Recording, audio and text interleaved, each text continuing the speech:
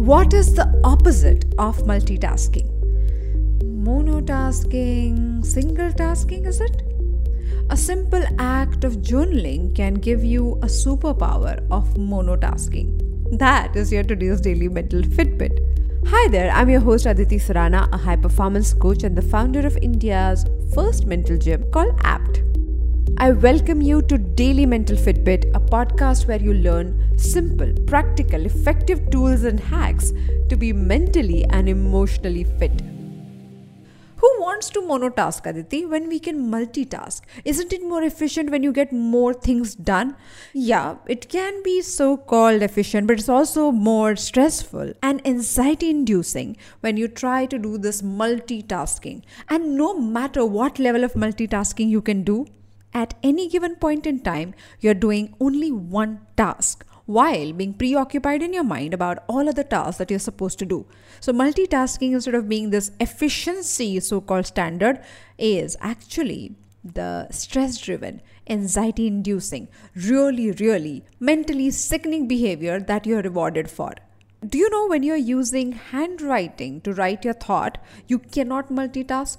Try it. Just write something and try to multitask. You cannot finish the word, you cannot finish the letter. You will sway and your hand movement would stop. And that's why handwritten journaling has been such a powerful mechanism to stop your mind from being preoccupied endlessly. Every time you feel bogged down, as if you're overthinking, as if you do not know what you really want to do, or what exactly do you feel about this person, the situation, this decision that you're about to make, just pull out a notepad and start writing your thoughts down. It will always help if you ask a solution-oriented question like, what do I require to do here? What is the best possible option out there for me? What other solutions am I not considering while making this decision?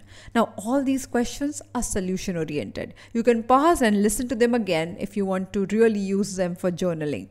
Though typing your responses might make you feel relieved, use handwriting to actually write these things. It is scientifically proven that when you write your thoughts physically on the paper, the emotional outlet, the emotional release is much higher. Instead of trying any shortcut or trying to look all cool, and I know you're this efficient multitasking technology buff who would not want to write and use those old techniques, but if you really want to find your mental and emotional fitness, then please stop and start using handwritten journaling. It would genuinely help you to release your emotional baggage, bring some clarity, and be calmer in the moment because you're monotasking. Try it. If you think anxiety is getting to you, you're feeling restless and sleepless, then try our 21-day anti-anxiety journaling workshop, which is completely free. It is a social initiative from the lockdown times. It is available on the website link aditisurana.com/lockdown21.